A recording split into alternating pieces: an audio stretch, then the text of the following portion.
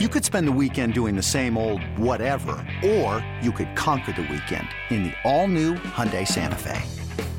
Visit HyundaiUSA.com for more details. Hyundai, there's joy in every journey.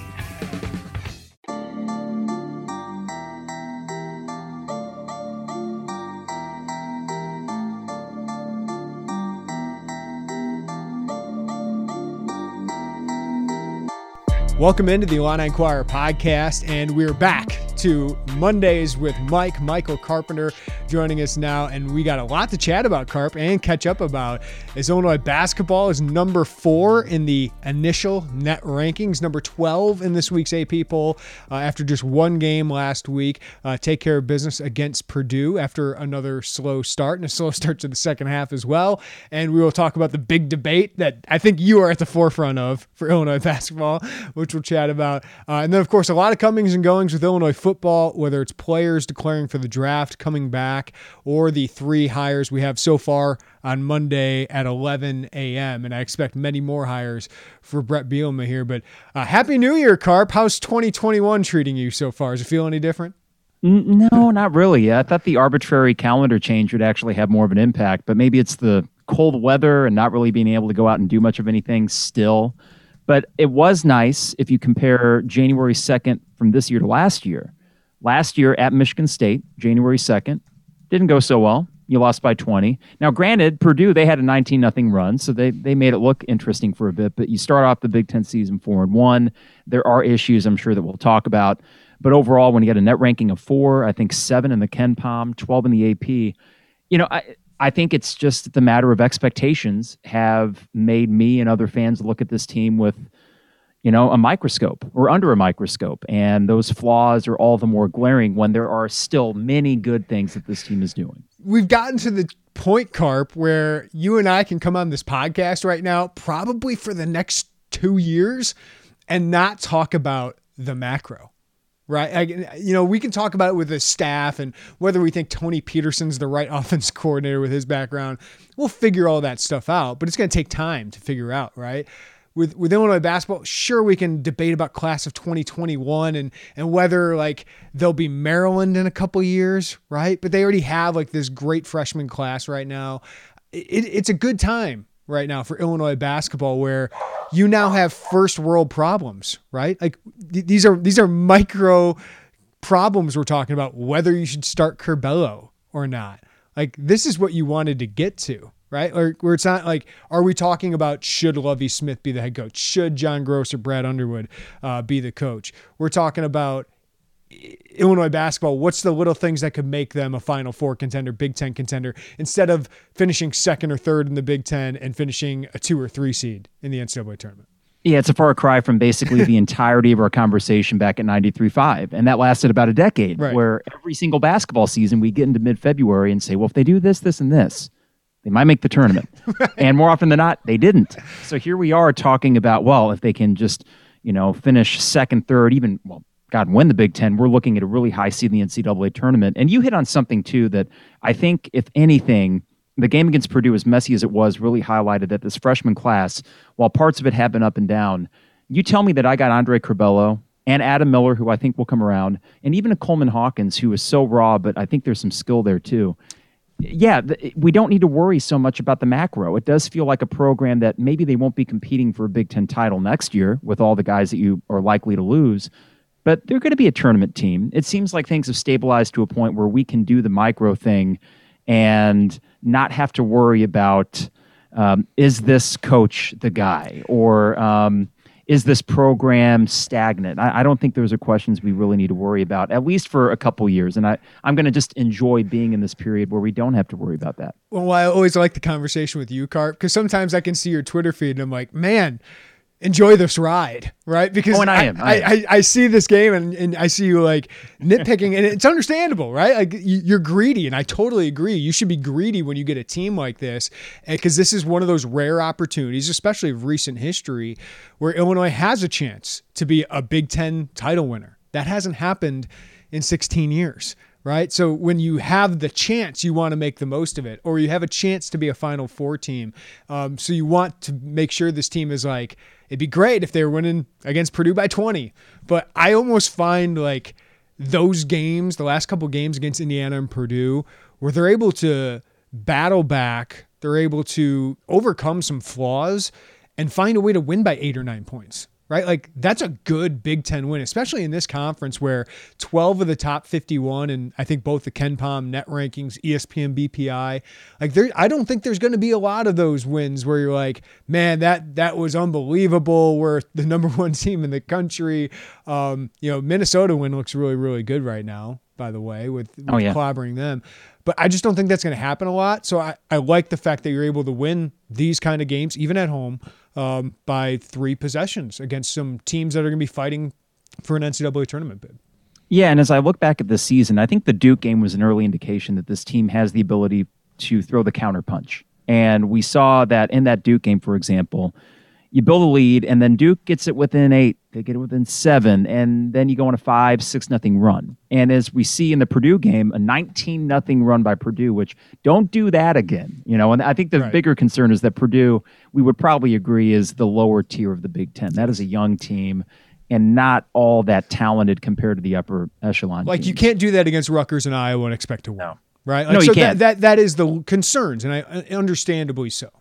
Yeah, and that's why I think when I look at the team right now, I said after the Rutgers game, we got an 8-game stretch where go 8-0 and we'll talk Big Ten title. Well, of course, after they beat Penn State and Indiana, I'm talking Big Ten title again, because you see these flashes that there was a Twitter account at Big Ten Geek or something, and they took the words right out of my mouth.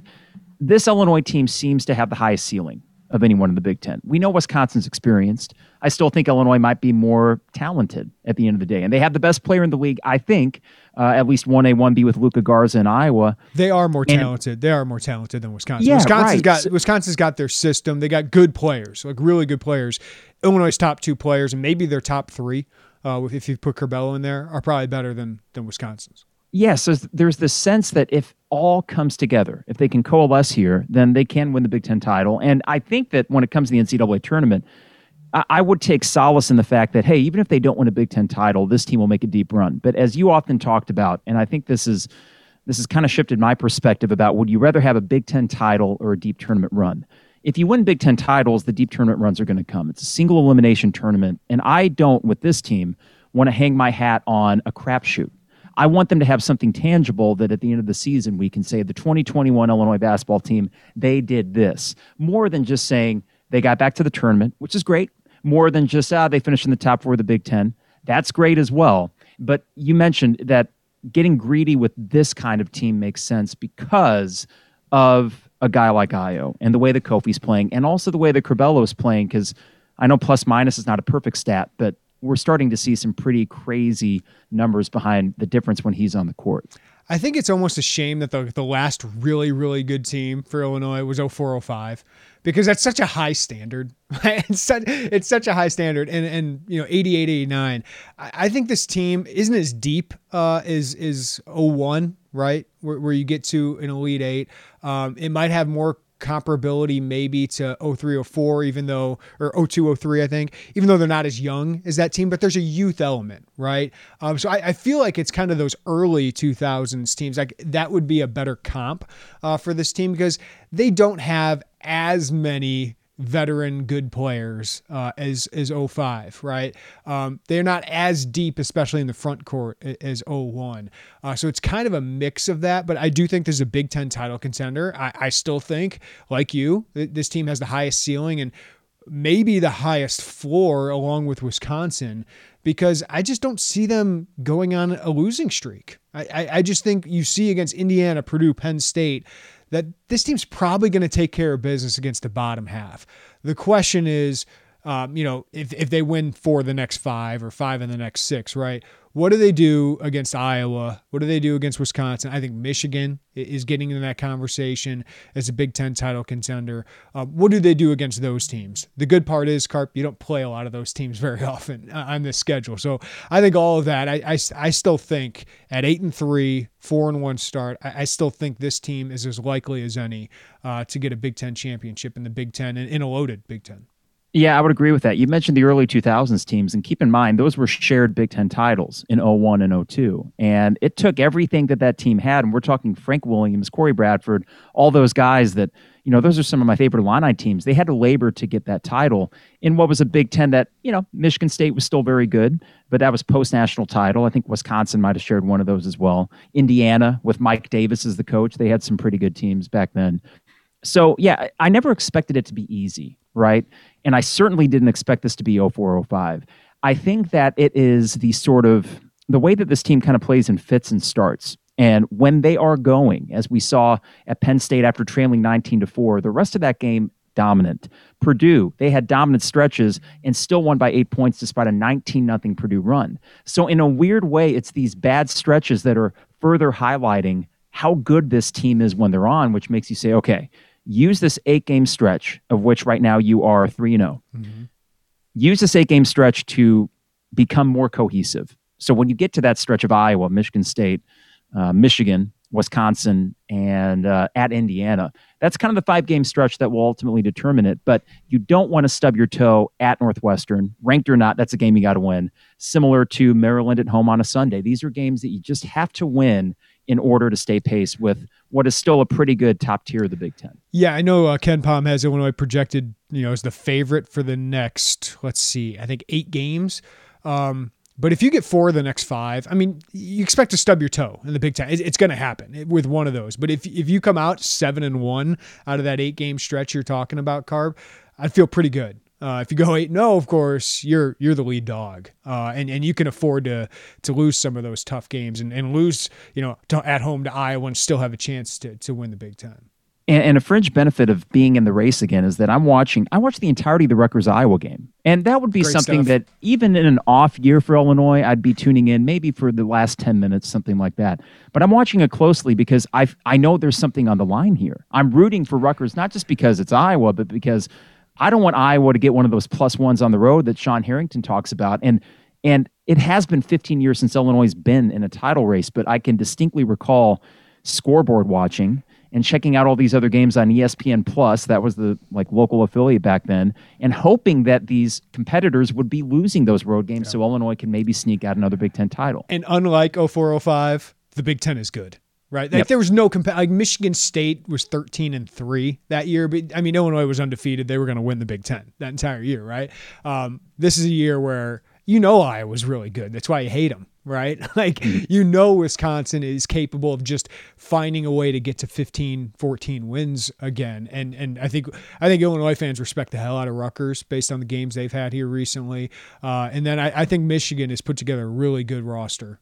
Some of the transfers they've had, I've been really impressed. And I think Franz Wagner might be the best NBA prospect eventually in this class. So, but you got Iowa that's taking his game to another level. Kofi's taking his game to another level. And a freshman point guard, Carp, who I think is probably the fan favorite on a team that has Ayo Dosunmu and Kofi Cockburn, which is unbelievable. Yeah. But you are the lead dog here of getting Curbelo in the starting lineup. I've given my thoughts on this, Carp, but why is that so important to you right now? This is all subject to change. And I'll preface this by saying if the current starting 5 figures it out, and they've shown in certain games this year, at Duke being the big one, where they came out strong, and then you bring Andre Curbelo in, and you just kind of keep that momentum rolling. So I'm fine with the starting 5 if they can figure it out. I think we just see that in the half-court offense especially, if they don't get it running early, it is a very stagnant offense. Ayo seems to be more of a closer than a starter, and that's fine. He's trying to feel his way through the game, get other guys involved. Bring Ayo off the bench, Carp is saying. That's exactly it. Trent Frazier, as much as he's been tremendous defensively, his shooting percentage is up. He's not so much of a facilitator, And Adam Miller, we know his struggles. Now, I think that can turn around, and if it does, you can probably stay status quo with your starting 5 because DeMonte and Kofi, they're doing what they do.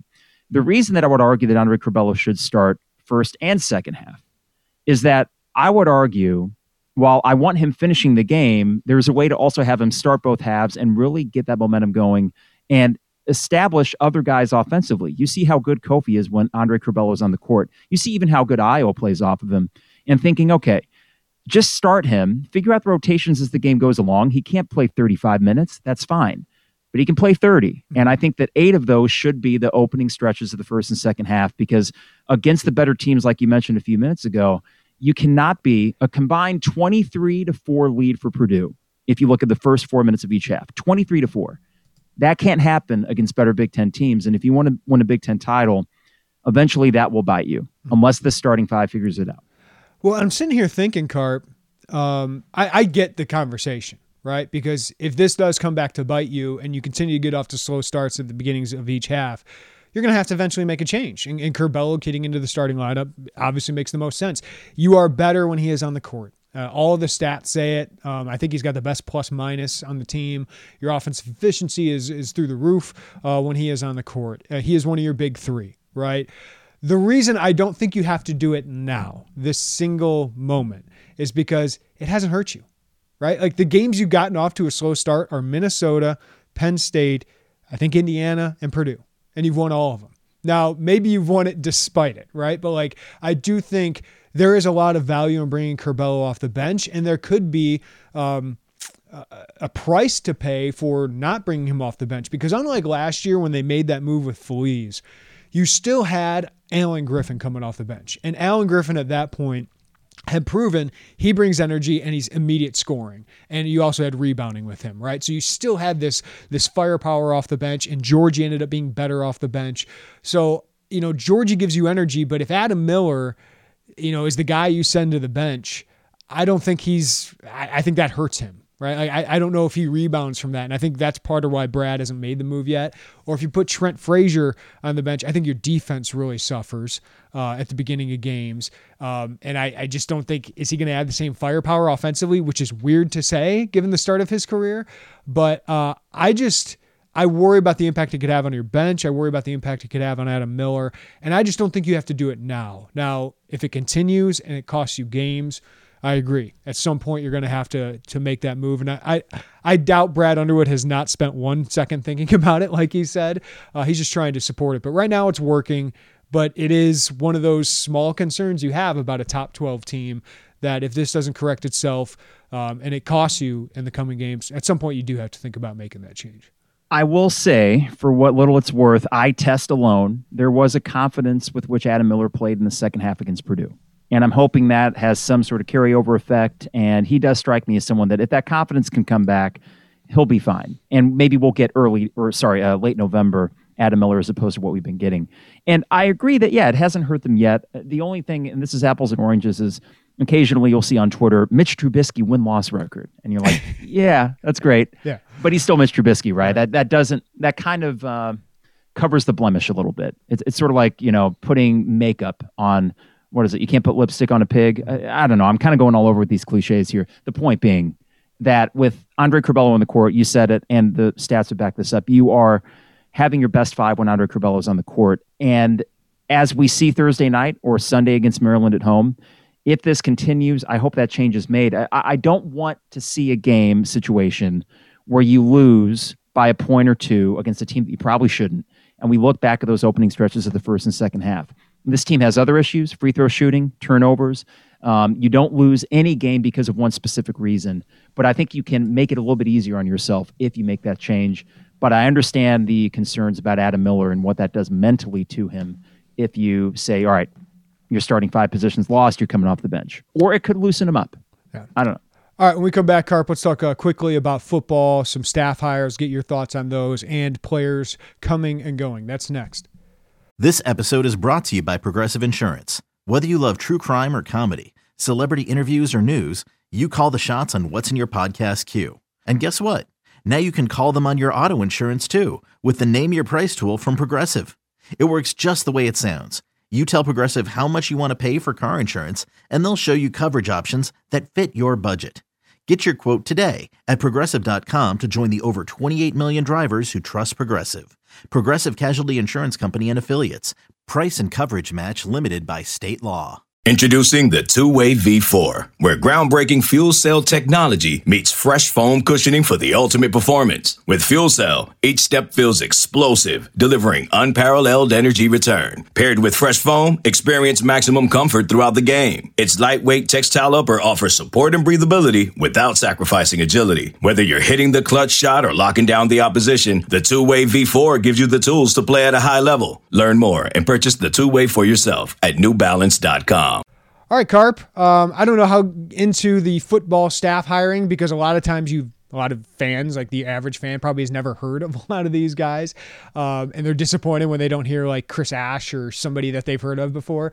But so far, 3 hires for Brett Bielema. Again, we're recording this Monday at 11 a.m. Tony Peterson, your offensive coordinator, Bart Miller, your offensive line coach, and Tank Wright is your strength and conditioning coach, and he replaces Lou Hernandez, who I know fans loved, but it's not a surprise to see Bielema hire a guy he knows well in Tank Wright. So any thoughts so far on the staff he's accrued? The Tony Peterson thing I think is sneaky good, and I'm a little bit biased because I remember those Minnesota teams, and give me the Glenn Mason Minnesota program. Give me the 7 wins a year, even if 3 of them are against cupcakes, and then you just are a 500 Big Ten team. I'll take it. I went back to those stats. Those offenses were so good. Now, it's a different Big Ten. Tony runs different stuff now, sure. But why they ever fired Glenn Mason in the first place is ridiculous. 7 of 8 bowls.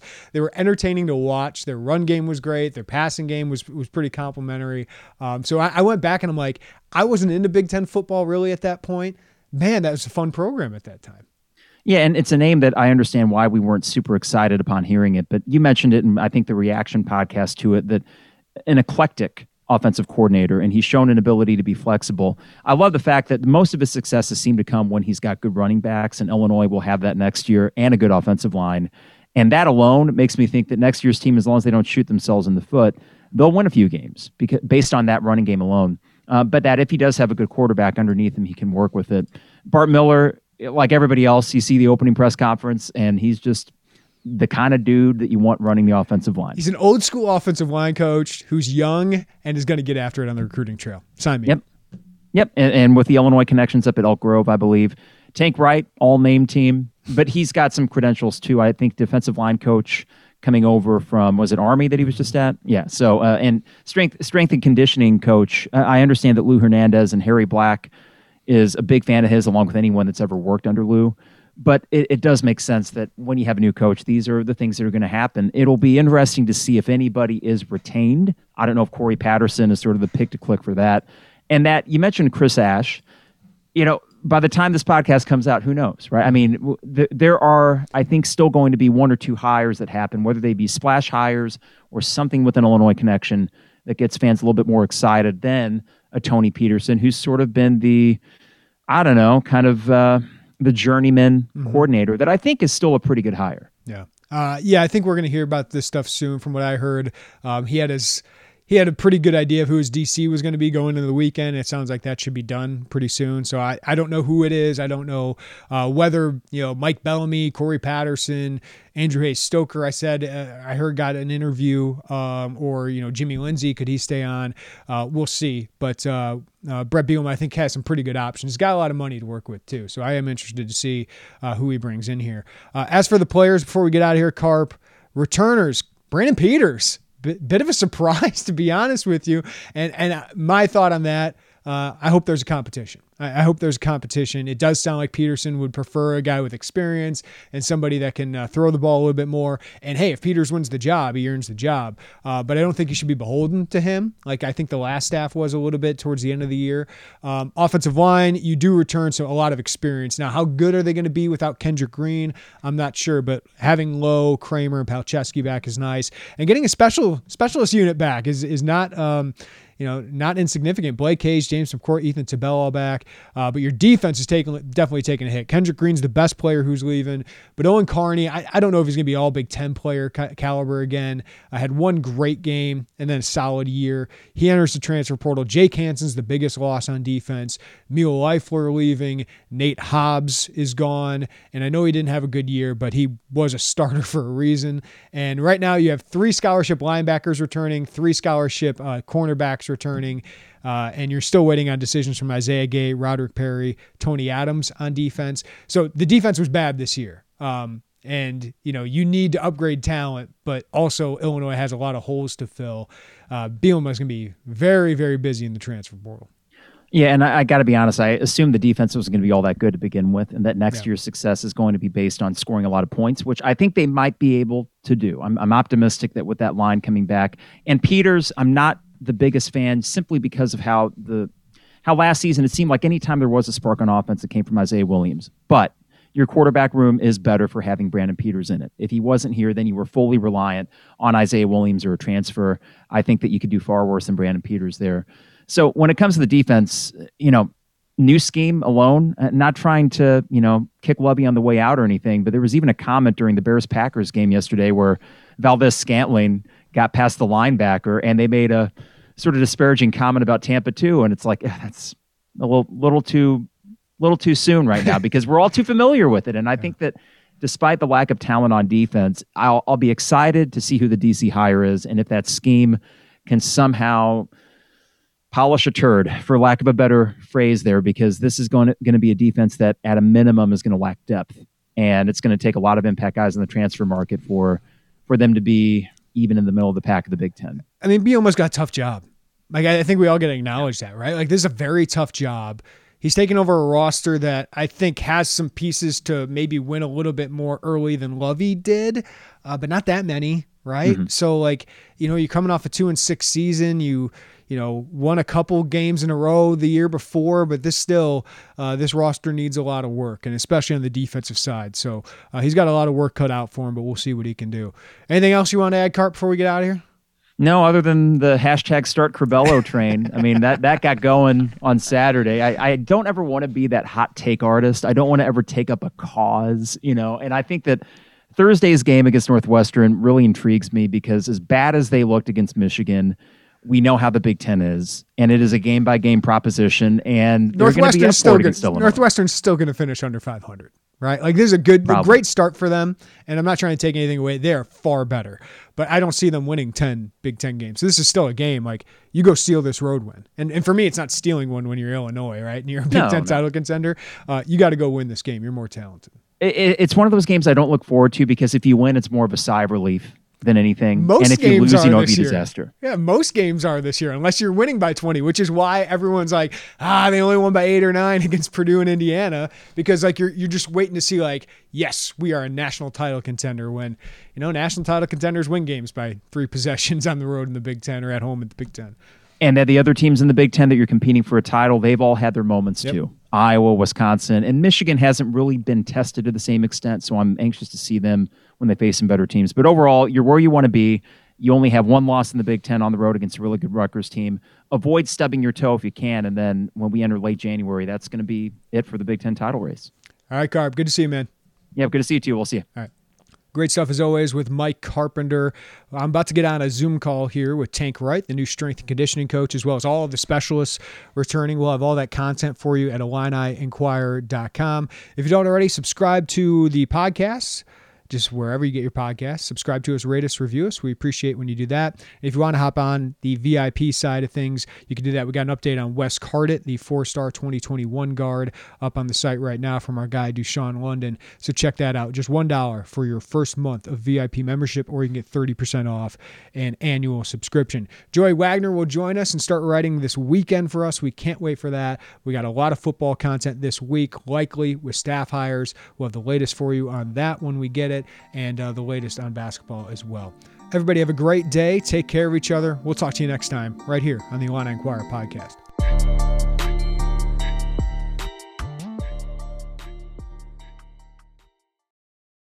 There's a very bright shining light, Sarajevo, and they needed to kill that light. From producers Matt Damon and Ben Affleck, explore how art and music sustained hope during the siege of Sarajevo, thanks in part to humanitarians and the band U2. U2, they represent a personification of our resistance. The Hollywood Reporter hails Kiss the Future, moving and inspirational. Kiss the future! Viva Sarajevo! Kiss the Future, new documentary now streaming exclusively on Paramount+.